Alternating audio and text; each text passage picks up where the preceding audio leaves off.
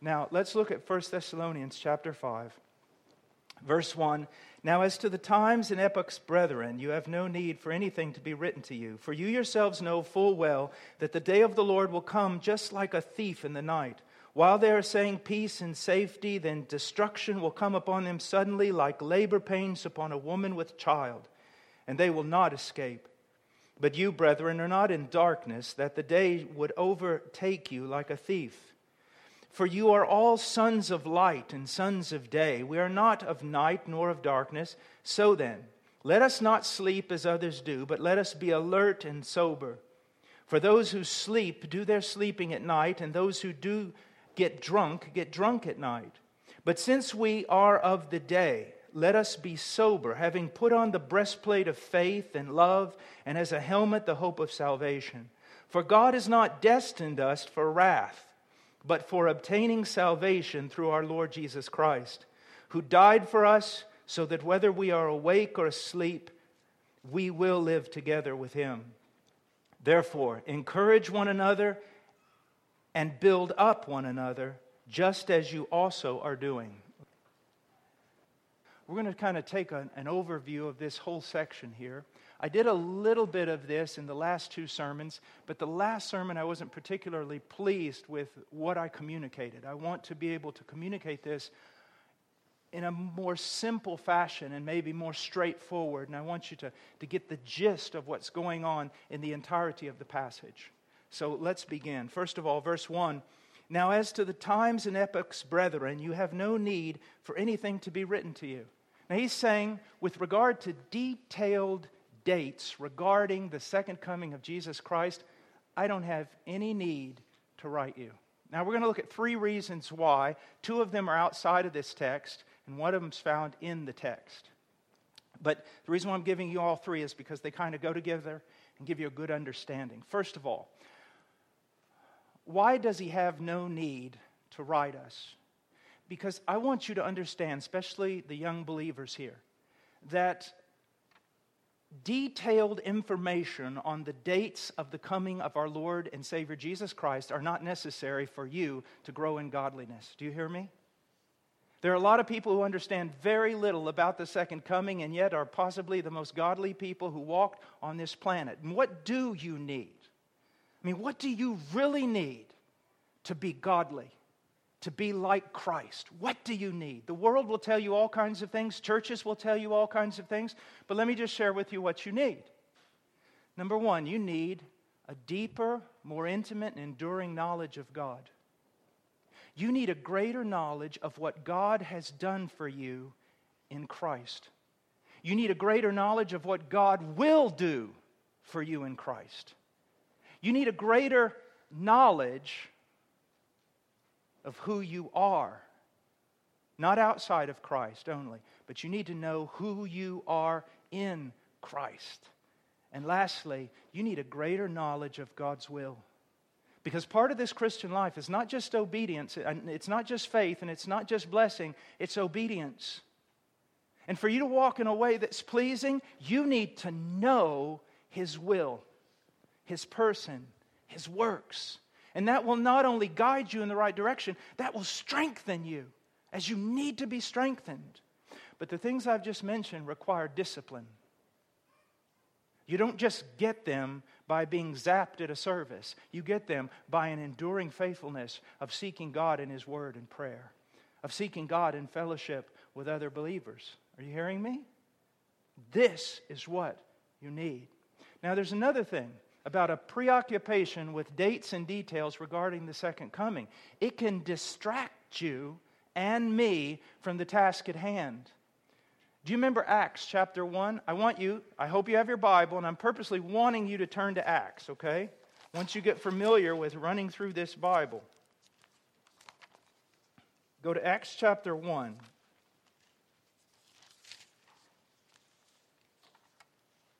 And look at verse 6. It says, when they had come together, they were asking him, saying, Lord, is it at this time you are restoring the kingdom of Israel? And he said to them, it is not for you to know times or epochs. Do you see that? We have that in our text. It's not for you to know. These are the apostles. Yet it's not for you to know the times or epochs which the Father has fixed by His own authority, but you will receive power when the Holy Spirit has come upon you, and you shall be my witnesses. Now, as a young person, should you study the second coming? As an old person?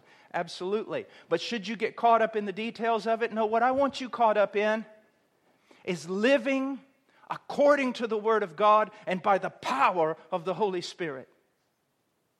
Learning to walk in such a way in this dark world that you do not offend the Spirit of God, and that you're constantly seeking for greater and greater measures of His power, not to do some extraordinary miracle, but to walk in power and minister in power and be a witness, whether it's at your job, at your school, on campus. That is the great need of the day. The great need of the day. One of the greatest preachers who ever lived, Charles Spurgeon, one of the most phenomenal things about him is when it comes to the second coming, he kind of throws his hands up in the air and says, I believe it's going to happen. And I'm trusting in that, and I have a few ideas, but I will concentrate on the cross of our Lord and Savior Jesus Christ and being indwelt with the power of the Holy Spirit that I might walk a holy life. Do you see that? That should be your concern. You know, I was teaching on marriage a while back, well over in Russia, and everyone expected me to just spend the whole time talking about marriage, give them some principles, and by those principles they were going to fix everything. That's not what I did. I taught them about the fruit of the Spirit and the power of the Holy Spirit and the necessity of renewing our mind in the Word of God. Those are the things that we need so that we might be transformed and so that we might be witnesses. Now, there's also something else. If you go back to 1 Thessalonians and make your way to the right just a few pages, you'll find yourself in 1 Timothy. And look what we have in chapter 1. He says this in verse 3, As I urged you upon my departure from Macedonia, remain on at Ephesus, so that you may instruct certain men not to teach strange doctrines, nor to pay attention to myths and endless genealogies which give rise to mere speculation, rather than furthering the administration of God which is by faith. But the goal of our instruction is love from a pure heart and a good conscience and a sincere faith. Now, I am not saying that we shouldn't study the second coming. If it's in the Bible, we need to study it. And we need to preach it. But we need to be very careful that we don't start getting caught up into all sorts of minute details that actually, when we do that, our instruction with regard to the second coming, it ceases to be the Word of God and it begins to be myths and endless little contrivances. I've read so many books with drawings and paintings and descriptions and date lines and numerology and all sorts of things. It's rubbish. It's not what we need. What do we need? When we talk about the second coming, we need to know the certainty of it, the power of it, the glory of it, and certain details, yes. But don't get caught up in those kind of things, and they distract you from what is most important. Okay? Now, let's go on. He says, there's one other thing that I want to talk to you about why he's not writing them. And that is, look in verse 2. For you yourselves know full well that the day of the Lord will come just like a thief in the night. He's not writing to them about the details of the second coming. Why? Because they're not revealed. They're not revealed to men. As a matter of fact, details and times and epochs and dates go against everything we know about the manner in which Jesus is going to come. He's going to come as a thief in the night. Let me ask you a question. Does the thief ring you up on the phone or send you an email or text you saying it's such and such date and such hour, I'm going to come? He doesn't. He comes when he has determined to come, when he sees fit to come, and he comes at a time, at least in his own mind, he's hoping, when he's least expected. Do you see that? So glory in the second coming. Study the second coming. But be careful that you don't get off into some strange detail that really doesn't have a biblical foundation. Now, let's go on. Verse 3. while they are saying peace and safety, then destruction will come upon them suddenly like labor pains upon a woman with child, and they will not escape. Now I want you to look at the words peace and safety. I've heard so many people say that they believe that this is talking about a time of prosperity and peace when the nations get it all together and then Christ comes. No, I don't think that. I don't think it's so much horizontal. I think the idea here is vertical. And what do I mean? I think that what this is talking about is a wholesale rejection of the biblical idea of God. That there will be something of a global rejection, a global apostasy of the biblical idea of God. Whether they deny His existence altogether or whether they just turn Him into a God of worldly love who knows nothing of justice. But I believe a situation will be created in which people will have peace and security, not with regard to nation and relationships with other nations, but they'll have peace and security with regard to this. We don't fear God. There's no God to fear. Or if He is God, we don't need to fear Him. Also, they're not concerned about some intervention of God. And they're not thinking about the possibility of the Christian idea of God coming in the person of Christ and judging the world. They're saying all of it's ludicrous.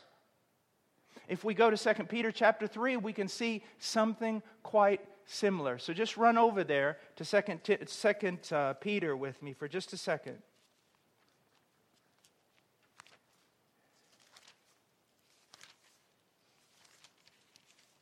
In 2 Peter chapter 3, look what we see. Verse 3, know this first of all, that in the last days. Now the last days aren't simply referring to a few days before Christ comes, or a few years, or a few decades. The last days actually began with the life, death, resurrection, and ascension of our Lord. So this is going to mark all of this time of the church. And it says, know this first of all, that in the last days mockers will come with their mocking, following after their own lust, and saying, where is the promise of His coming? For ever since the fathers fell asleep, all continues just as it has, or it was from the beginning of creation. Do you know what it is? It's so many years have passed. It can't be true. And so as each year goes on and on and on, the mockers become more brave. And hopefully, the Christians do not become more timid. Because it doesn't matter to us. His promises are true. And we hold to those. We must hold to those. Now let's get back to our text. It says, while they are saying peace and safety, then destruction will come upon them suddenly, like labor pains upon a woman with child, and they will not escape. I pray that the Holy Spirit would so open up your mind, if you don't know the Lord, that He would open up your mind to see that here, your entire destiny will be fixed. As I said before, it won't be determined. You're determining that right now. By your continuous rejection of Christ, you're determining your destiny. But at that point, when Christ comes, it'll be fixed. Right now, it's not necessarily fixed. You can still repent. You can still believe. But there'll come a time when all of that is over. There'll be no one crying out to you to repent. You will be asking possibly permission to repent, but the door will not be open. Do you see that? It is a terrible time. Especially the women probably can understand this much greater than any man. That they're walking along, they may be pregnant with child. And they're walking along and everything seems fine. And all of a sudden, labor pains strike them. And there's nothing they can do. They must surrender themselves to something that's happening to them. And so, you'll have to, my friend. You will have to. Now, let's go on. He says, but brethren, you are not in darkness, that the day would overtake you like a thief. Now, I want us to look at this. First of all, he says that these unbelievers, those outside of Christ, will be overtaken. And it'll be coming upon them like a thief. Or let's put it this way. Have you ever been out in a field and you turn over a large rock, or you turn over a fallen tree stump or something out in the forest, and the moment you do that, you see all these creatures underneath that rock. And the moment the light hits them, they're scurrying everywhere, trying to get away from the light. That's literally what we're talking about here with the unbeliever. When Christ comes back, it's like the flipping of a stone. But they won't be able to escape, because for the first time, there'll be light everywhere. No place to hide. Whether it's the deepest part of the sea, the highest mountain, you'll be called forth. You'll have to stand in what the believer calls a beautiful light. But to you, it will be terror. Terror. Now, why is it that the unbeliever is caught this way? Well, he tells us in verse 4 and 5, so let's read. But you, brethren, are not in darkness, that the day would overtake you like a thief. For you are all sons of light and sons of day. We are not of night nor of darkness. Now, he says, he's speaking about the believer, but we can take the contrary, or the opposite, and we can define the unbeliever. That in verse 4, he is in darkness. And in verse 5, he is of night and of darkness. So now what does this mean? Well, first of all, I want you to understand that the darkness in the unbeliever is much deeper than their deeds. Do you see that? Maybe you've heard this statement before. We are not sinners because we sin, but we sin because we're sinners. That our actions flow out of actually what we are, what a person is. And that's the case here. These aren't just people who do deeds of darkness. These are people who are dark, as we were dark before Christ came and gave us light. Now, hold your place, but I want you to just go on over to Ephesians, because we're going to see so many parallels between the book of Ephesians, okay? Between the book of Ephesians, chapter 5, and what we're reading about in 1 Thessalonians. Look for just a moment in verse 8. And look what he says. Chapter 5, verse 8, Ephesians. For you were formerly darkness. Do you see that? He's talking about the time before you were a believer. He's not saying, like John, in 1 John, merely that you walked in darkness. He's saying you were darkness. And because you were darkness, you walked in darkness. Now, what is he referring to? He's referring to the darkness of our natures. Our human depravity prior to conversion. And so it is a darkness of nature that requires much more than just you turning over a new leaf or joining a church. You must be born again. You must be made into a new creature. Now, not only is there a darkened nature, but look in Ephesians 4 and look in verse 17. So this I say and affirm together with the Lord, that you walk no longer just as the Gentiles also walk. How? How do they walk? In the futility of their mind. Now, why do they do that? Verse 18, being darkened in their understanding, excluded from the life of God because of the ignorance that is in them because of the hardness of their heart. Why are they going to be taken without even knowing it? Because of the ignorance that's in them. And why is it there? Because of their rejection of God. You see, we could go into a philosophical lecture right now that there simply is no knowledge apart from a Christian God. And there's certainly no knowledge of Him that's enough to be trusted in unless it comes from inspired revelation. And they've rejected both. So they are in darkness. Their nature is dark. Their understanding is dark. But look at one other thing about them. Why are they caught? They don't want to come out of the dark.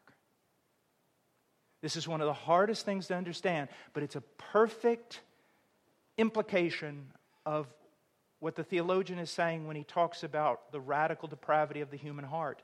They don't want to come out of the dark. And where do I get that? Hold your place in 1 Thessalonians and just go to John for just a moment. And go to chapter 3, if you would.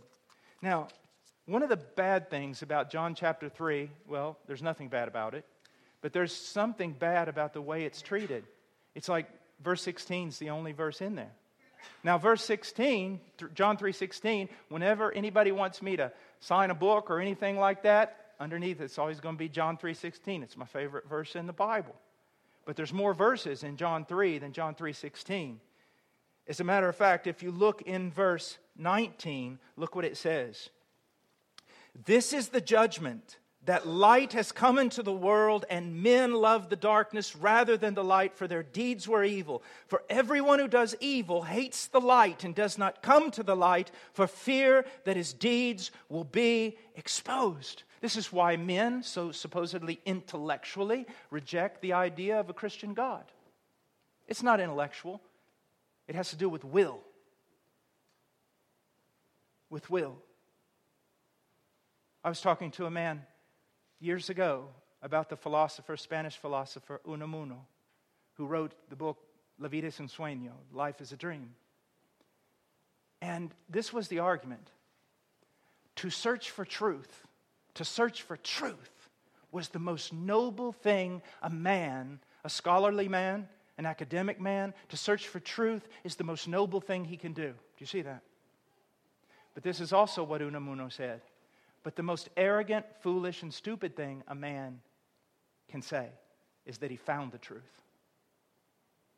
Now see, that's very convenient. Why? You get to talk about truth all the time, but you never have to submit to it. And the man that was speaking with me, I simply told him this, your argument's very convenient because you can seek the truth even though I know you don't want to find it, and you don't want to find it because the moment you find it, you have to submit to it, and that is the thing you don't want to do. Why do people reject a Christian God? Because he has laws. And here's the funny thing. They're not bad laws.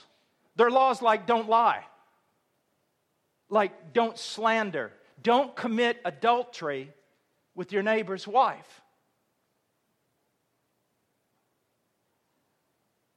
Don't treat people as objects. Don't be the center of your universe.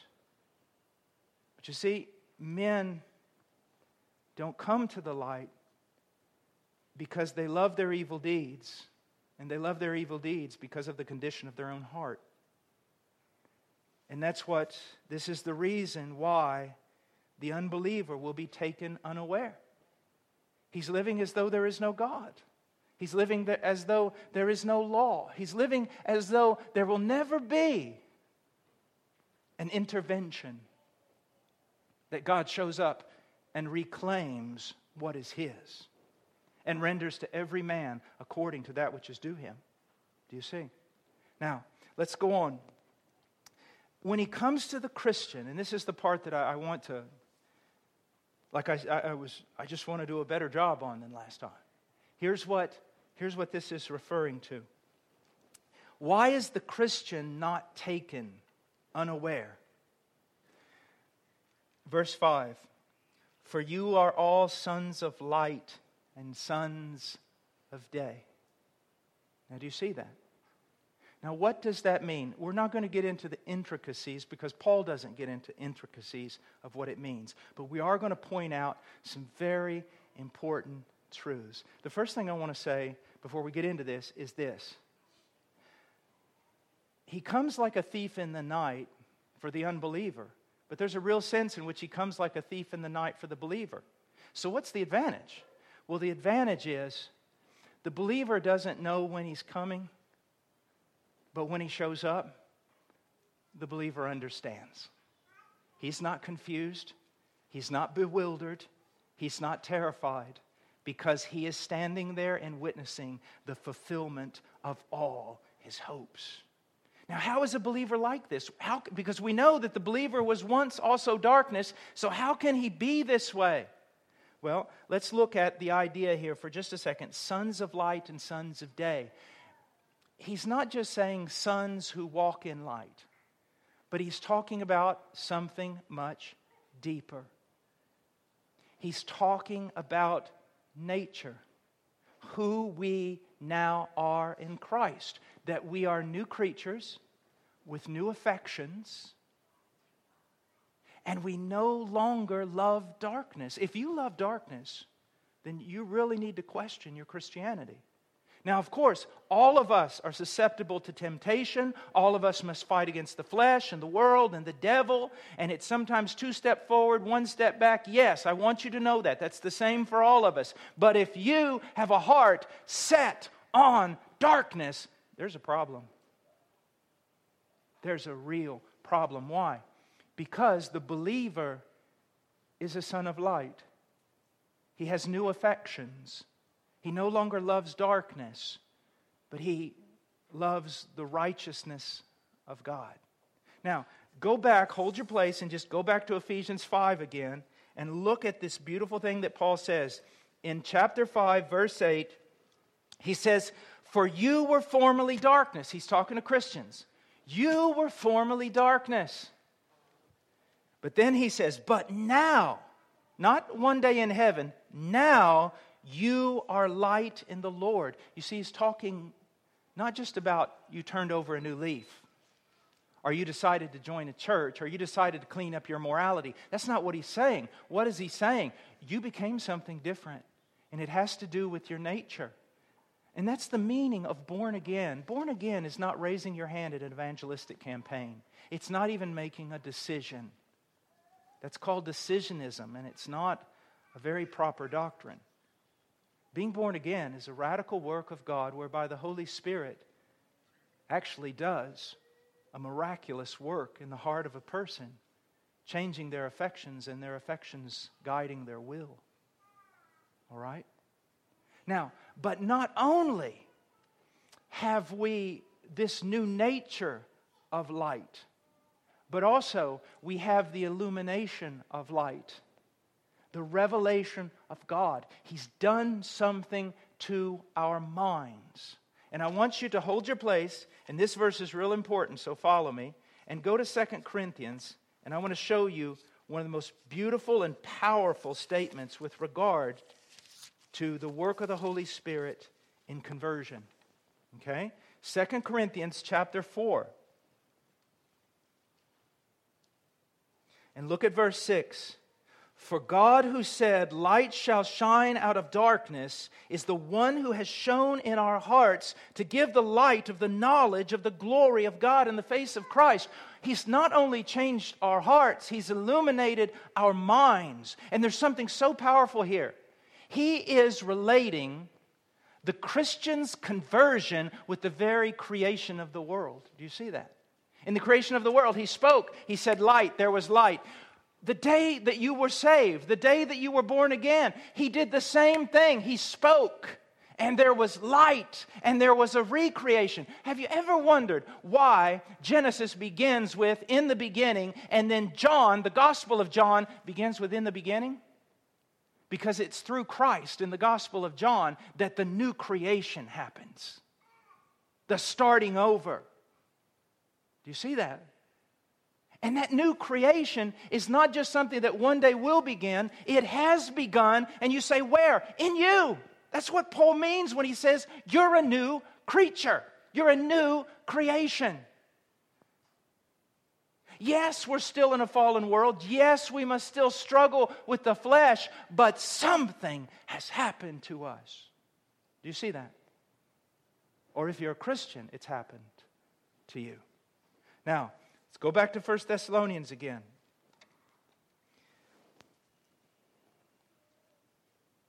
We're going to go from there to this next verse, verse 6. He's already said now that we're sons of light and sons of day in verse 5. Now he gets to verse 6 and he says, so then, let us not sleep. Now I want you to concentrate on the so then, okay? This is very important because even though there are more pillars than what I'm going to give you, I have time for only two, but I want to show you two important foundations to why we live like we do, or why we're supposed to live as Christians, why we're supposed to live differently. What's the foundation of this different life that we have? And I want to give you two that one of them is seen outside the text and one of them is seen directly in this text, but they both work together. And this is the first one. We live the Christian life because of what God has done for us in Christ. That's the first thing I want you to see. Why do we live the Christian life? What's our motivation? Because of what God did for us in Christ. Look in Romans, just really quick, chapter 12, and look at verse 1. Verse 1 begins with the preposition, therefore. The conjunction, therefore. Therefore, I urge you, brethren, by the mercies of God, to present your bodies a living and holy sacrifice. What is he saying?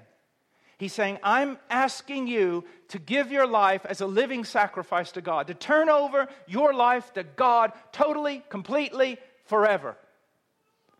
And their answer back is, well, what's the motivation for that? The mercies of God. Do it because of the mercies of God. And then the reader possibly asks, what are the mercies of God? And Paul says the first 11 chapters of the book of Romans.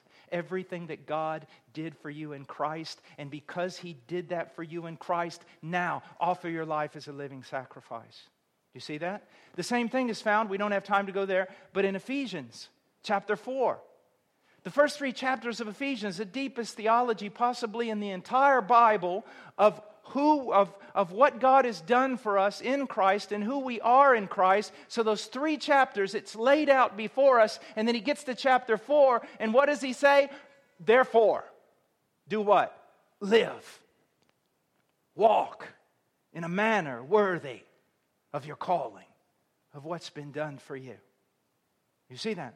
And that's why, listen to me. That's why instead of learning principles and programs and all things about how to get your life right with Christ, here's what you need to do. The more you know about what God has done for you in Christ, the more motivated you are to live the Christian life. Do you see that? But now there's another foundation, and we see it here clearly in our text. Look in 1 Thessalonians 5. If you look in verse 5, he says, you are all sons of light and sons of day. And then verse 6, he goes, so then, let us not sleep. What is he saying? One of the foundations is you should live the Christian life because of what God has done for you in Christ. The other foundation is this. You should live for God because of who you now are in Christ. You really are a son of light. You really are a child of God. You really are different. So go out there and live like you are. That's powerful when you grab a hold of it. Live not as a contradiction, but live as the outflow of who the Bible tells you are. A new creation. Now, let's go on. Verse 6, he says, so then, let us not sleep as others do. What does this tell us? This tells us something that I want you to hold in attention. On one hand, I've told you we're new creatures. We're children of light. God's made us new. He's illuminated our mind, and all of that is true. And yet at the same time, I don't want you to get the idea of perfectionism or that the Christian life is easy and that there's never any struggles, because this verse proves that's not true. Because right after telling them that they are sons of light, he then goes on and admonishes them. What does that tell us? You and I, even though we're new creatures, we are constantly in need of teaching, of correction, of admonishing.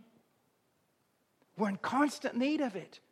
It's not just you're saved now, just go out there and do whatever seems right to you. No, you're saved now. Submit yourself to the revelation of God in the Scriptures. That's the point being put across. Submit yourself to God, and not some dream or feeling or some new Christian fad. Submit yourself to the Christian Scriptures. And this is one of the things I want to admonish you young men about. If you want to be men, to be a man, a mature man, is to know the Scriptures and to submit your life to them. We've got enough flighty people running around. We need mature men, mature women who know the Scriptures and submit their life to it. Now, he says, because we're sons of light, let us not sleep.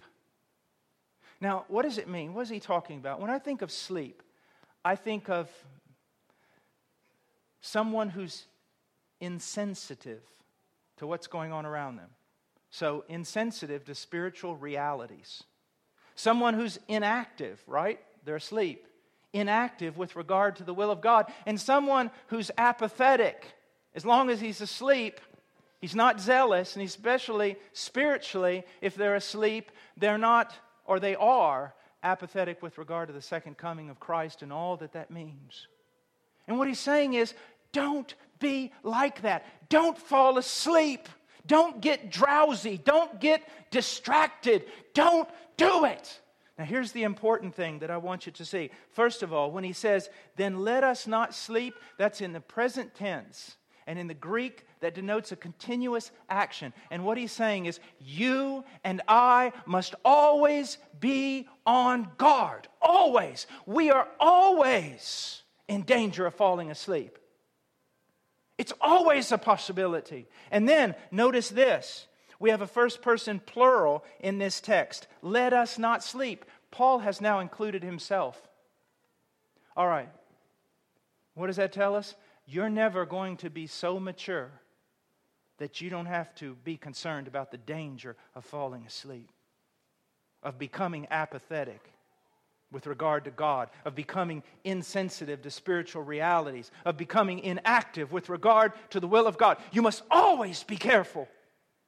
As a matter of fact, youngster, let me tell you something. It is much easier to walk in zeal for Christ when you are younger. It's when you get older and the years have mounted up behind you. You need more than just fleshly zeal. You need the Scriptures. You need the Spirit of the living God. And you need to watch yourself more closely when you're old than when you're young. Note this, that most of the great men of God in the Bible who fell did not fall when they were young fighting the Lord's victories. They fell after, when they were older and full of accolades. You see that? So there's always the need to stay on guard. Now, he says here, so then let us not sleep as others do. Who are the others? The unbelievers. What should we do? He says, but let us be alert and sober. This word but here is an adversative conjunction, and it's the strongest one there is in the text. And what he's saying is, look, I'm telling you, you need to be the total opposite of the unbelieving world that is asleep with regard to God, God's will, and Christ's coming. You need to be completely different. Don't be like them at all. Not at all. Don't be like them. You see, don't you need prodding? You do. I do. We all do. Be careful. Don't fall asleep. Do the opposite. And what is the opposite? Be alert. Now notice again, let us be alert. Paul again, the mature, the elder, including himself, he needed to guard. He needed to be alert. What does it mean to be alert? To be watchful. To be watchful, to be waiting, to be awake. As someone in a guard tower, thinking that at any moment the enemy could attack, and we must be ready. Be alert. If you'll go back to Ephesians for just a second, in chapter 6, verse 18, it says, with all prayer and petition, praying at all times in the Spirit, and that doesn't mean glossolalia, doesn't mean tongues, it means praying in the power of the Holy Spirit. And with this in view, be on the alert, same word, with all perseverance and petition for all the saints. Be on the alert with all perseverance. It's easy to stay alert for 5 minutes. Just ask one of my boys in a deer stand. It's easy to stay awake for 5 minutes. It's hard to stay awake for 12 hours. Perseverance. Always persevering, watching, being alert. Not trusting in our own self, our own strength, our own wisdom, but being alert, knowing that we live behind enemy lines. In Colossians, we have a similar thing. Look in Colossians chapter 4. In verse 2, devote yourselves to prayer, keeping alert in it with an attitude of thanksgiving. Now, here's what I want you to see. Devote yourself to prayer. Keep alert. Praying at all times in the Spirit. Keep alert. There is a relationship that is set before us in these passages that alertness goes hand in hand with prayer. It does. Because prayer makes us sensitive. Prayer empowers. Prayer focuses us. We're not just to be watching, not just reading the Scriptures and then trying to, be careful as we walk through the day. You cannot be alert. You cannot be a watchman without a life of prayer. It's very important. And one of the most neglected things among those who love the Word. He says, be alert. Now, what else does he say? He says, be sober. Be sober. Sobriety. The opposite of drunkenness. There's a spiritual drunkenness. I mean, I've seen drunks wander off in front of cars, fall off of the sidewalk into ditches, muddy themselves and not even know it. They're just oblivious to everything around them. There are Christians like that. There are, and they need to be told that they must be sober. Now, this idea of sober not only includes sobriety, but includes the idea of self-control, and not just self-control, but of being rational. And in the context of Christianity, being rational is that our thinking is conformed to the Scripture and not conformed to the loose and silly opinions of this age. Believers, I have seen so many believers do so many irrational things. I've done them myself. We're all in danger of being irrational and not following or thinking according to the Scriptures. And when we do, we act in an irrational manner without any control whatsoever. And he's saying, don't do that. Don't do that. And then we have that passage about in 1 Peter chapter 5, verse 8, about what? Being alert, being sober. And why? Because the devil is like a roaring lion seeking whom he can devour. Whom he may devour. Now, I've heard preachers say this, especially in youth group meetings and things like that. Now, he's a roaring lion. That means that he's a roaring lion is a lion who really his bark is worse than his bite, and he can't touch you, he can just roar at you. Do not believe that. He's destroyed enough Christian lives, and he's destroyed enough ministries. He's destroyed so many things. He's devoured so many people. Do not believe that he's just someone who roars and cannot destroy. He can destroy. He cannot destroy the believer eternally. That is true. God keeps him. But do you realize what would happen if a minister of Christ gave way to certain sins? What happens to him? His ministry and his life is destroyed. And don't you think that you're beyond that? And so we must be vigilant. We must. Now, bear with me because I want to get through this, because I want to finish this chapter so that we've been in this book for like 43 years now. So then he says this. He says in verse 7, for those who sleep do their sleeping at night, and those who get drunk at night. Now what is he saying? In the natural world, there are certain activities that are appropriate or correspond to the night, even if they're not appropriate. For example, it's appropriate to sleep at night. I mean, even in college, you go in, your roommate's in bed at 12 o'clock at noon, you go, what's the problem? You don't say that at midnight, but 12 o'clock noon, because it's appropriate to sleep at night. And even in the Roman Greco world, it was appropriate. You know, they had drinking parties and drinking competitions like most universities. And that was appropriate at night. But even in the Roman Greco world, for someone to be drunk in the daytime was considered debauchery, even in that society. And most lewd behavior, most immorality, thievery, murder, and everything else doesn't occur in broad daylight. It occurs in the night. And Paul is using this, and now he's going to apply it spiritually. And what is he basically saying? Look, sleeping, being insensitive to spiritual realities, being inactive with regard to the will of God, being apathetic with regard to the second coming, being without any alertness whatsoever, and being without self-control, well, that's logical for the unbeliever. Even we could use the word, it corresponds to an unbeliever. It's appropriate for an unbeliever. They're unbelievers. That's what unbelievers do. But what he's saying is, it's not appropriate for the believer. It's a contradiction, not only of what the believer confesses with the mouth, it is a contradiction of what the believer actually is now. A son of light and a child of God. So to live that way is to be a contradiction, a walking opposition.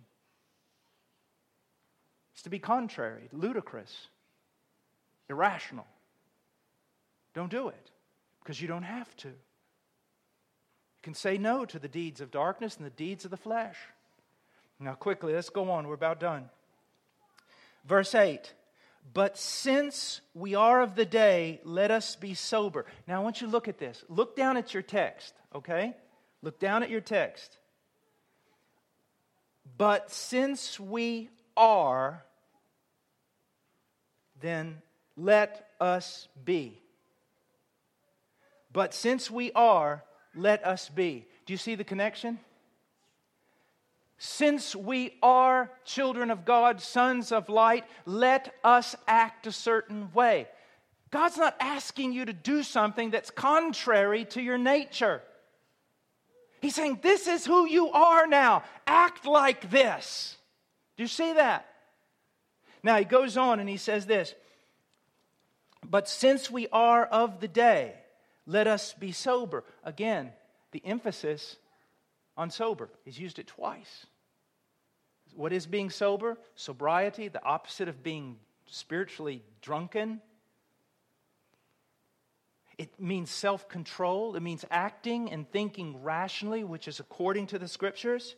All right? He says, but since we are of the day, let us be sober, having put on the breastplate of faith and love, and as a helmet, the hope of salvation. Now, I want you to look at something. When he says, let us be sober, that's present tense. It should be a practice of our life. Sobriety, self-control should be a practice of our life. But then, when he comes to having put on the breastplate of faith, that's not present tense, it's aorist. And although context is important in determining what that exactly means, the context is pretty clear. You put on your armor as a decisive event, and you don't take it off again. He's saying, be sober always. Every day, get up and be sober. He's saying, every day, get up. Don't put on your armor because you should have it on already. Don't ever take it off. Don't ever take your armor off. Now, even in warfare today and warfare in the Roman world, a soldier almost never sleeps in his armor unless he's in the midst of the most ferocious battle, or that battle could spring up on him that quick. Then he sleeps in his armor with his gun at his side or his sword at his side. And what that is describing to us, brothers and sisters, is that we sometimes are not seeing the reality of the Christian life. Sometimes I wish I could just pull back the veil and that we would all see what's even going on around us in the heavenlies. This is a dangerous place. And we need to have on the full armor of God continuously. Do not take it off. Do not slack up. Be on the alert. Now, I just want to say this. This passage is not about ecclesiology. But one of the reasons why I believe that Sundays and church ought to be for Christians. And we want all kinds of people who are not Christians here, but we really want to minister to Christians. Why? Because if you're a Christian, you're really walking with God. You've been out there 7 days a week, 24/7, whatever you want to say, and you've been in the midst of a battle, and I want you to be able to come into a church where you are sheltered, protected, fed, strengthened, and then you can go back out there again and swing your sword. You need to be fed. You need to be fed. And not just fed, but one of the reasons why I practice church discipline and other things like that is also you must be protected. That you can kind of come in here and rest without fear of an enemy. Do you see that? Now, let's go on quickly. He says, put on the breastplate of faith and love, and as a helmet, the hope of salvation. Now, a breastplate and a helmet. The two things I want you to see about this, they're essential.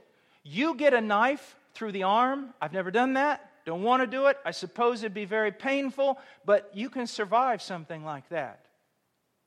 You get a sword through the head, you're a goner. You get a sword through the chest or through the back into the heart, it's over.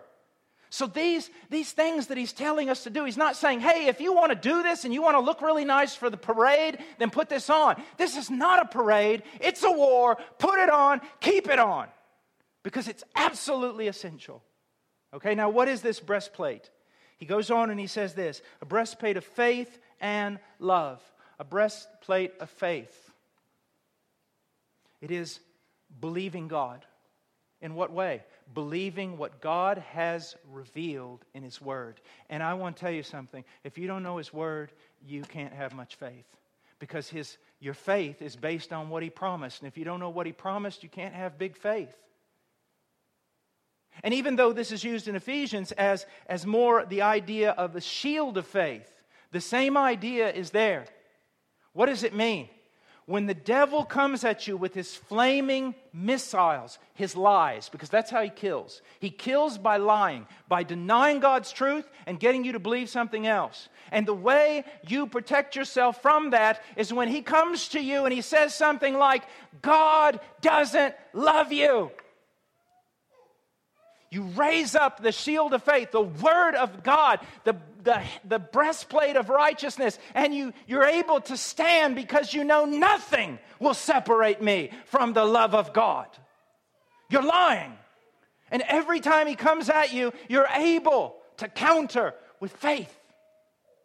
But then faith is also related vibrantly, necessarily, directly with obedience.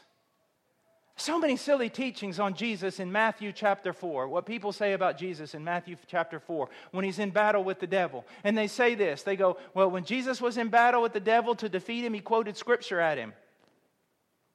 What? Is that what you really think happened? Like they're battling, charms and curses and words one against the other? Jesus didn't defeat the devil in Matthew 4 because he quoted Scripture at the devil. He defeated the devil because he obeyed the Scripture he quoted.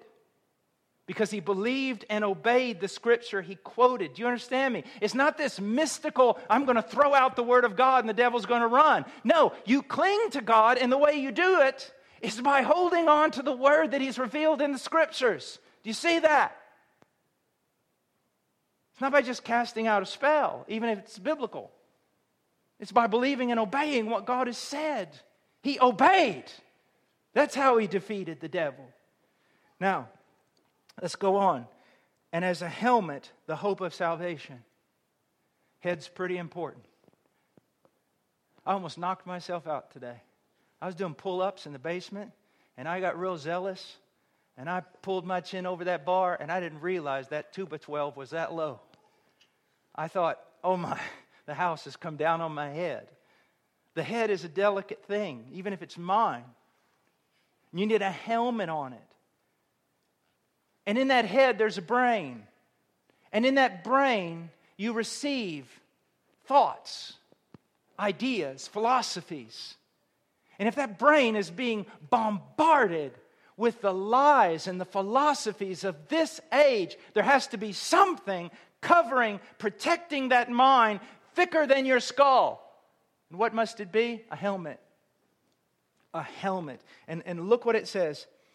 It doesn't say a helmet of salvation, but a helmet, the hope of salvation. What does that mean? He's not saying that the believer's not saved. The believer is saved. But what he's talking about is that final, full salvation. He's talking about that truth that he who began a good work in you will finish it. That you will stand before Christ blameless and with great glory and with joy unspeakable. It will happen. And that will make you so strong. How?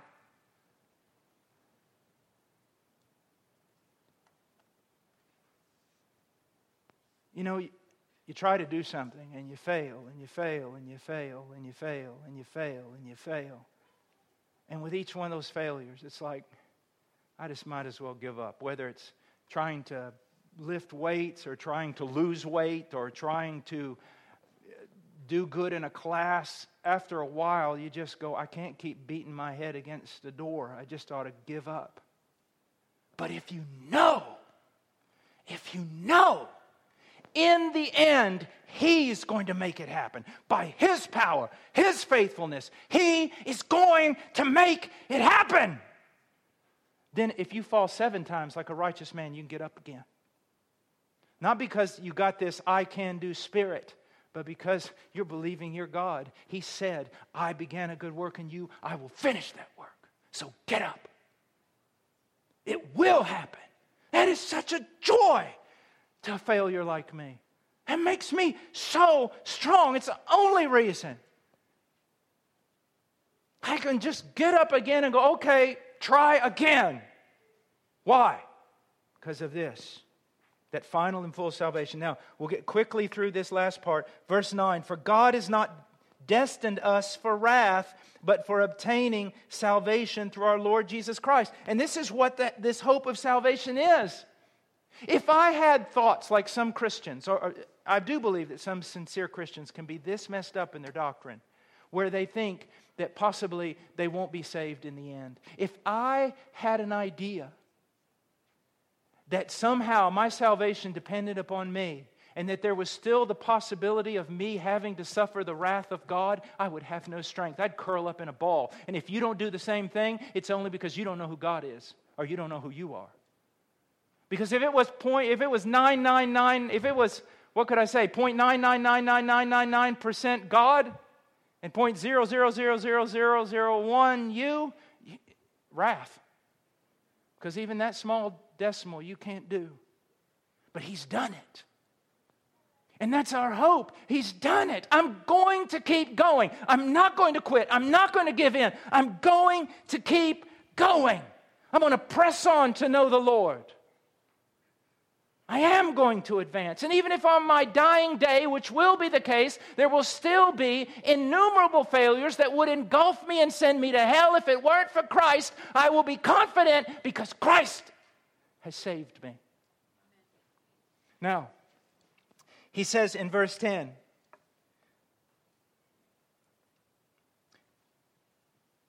who died for us, so that whether we are awake or asleep, we will live together with Him. He died for us. Now, Paul is not only saying this in order to say this is the means by which we will be saved, but also this is the surety. This is the guarantee. Believer, He died for you. Elect child of God, He died for you. Do you think He's going to die for you and then fail to get you to the end that He has determined? Absolutely not.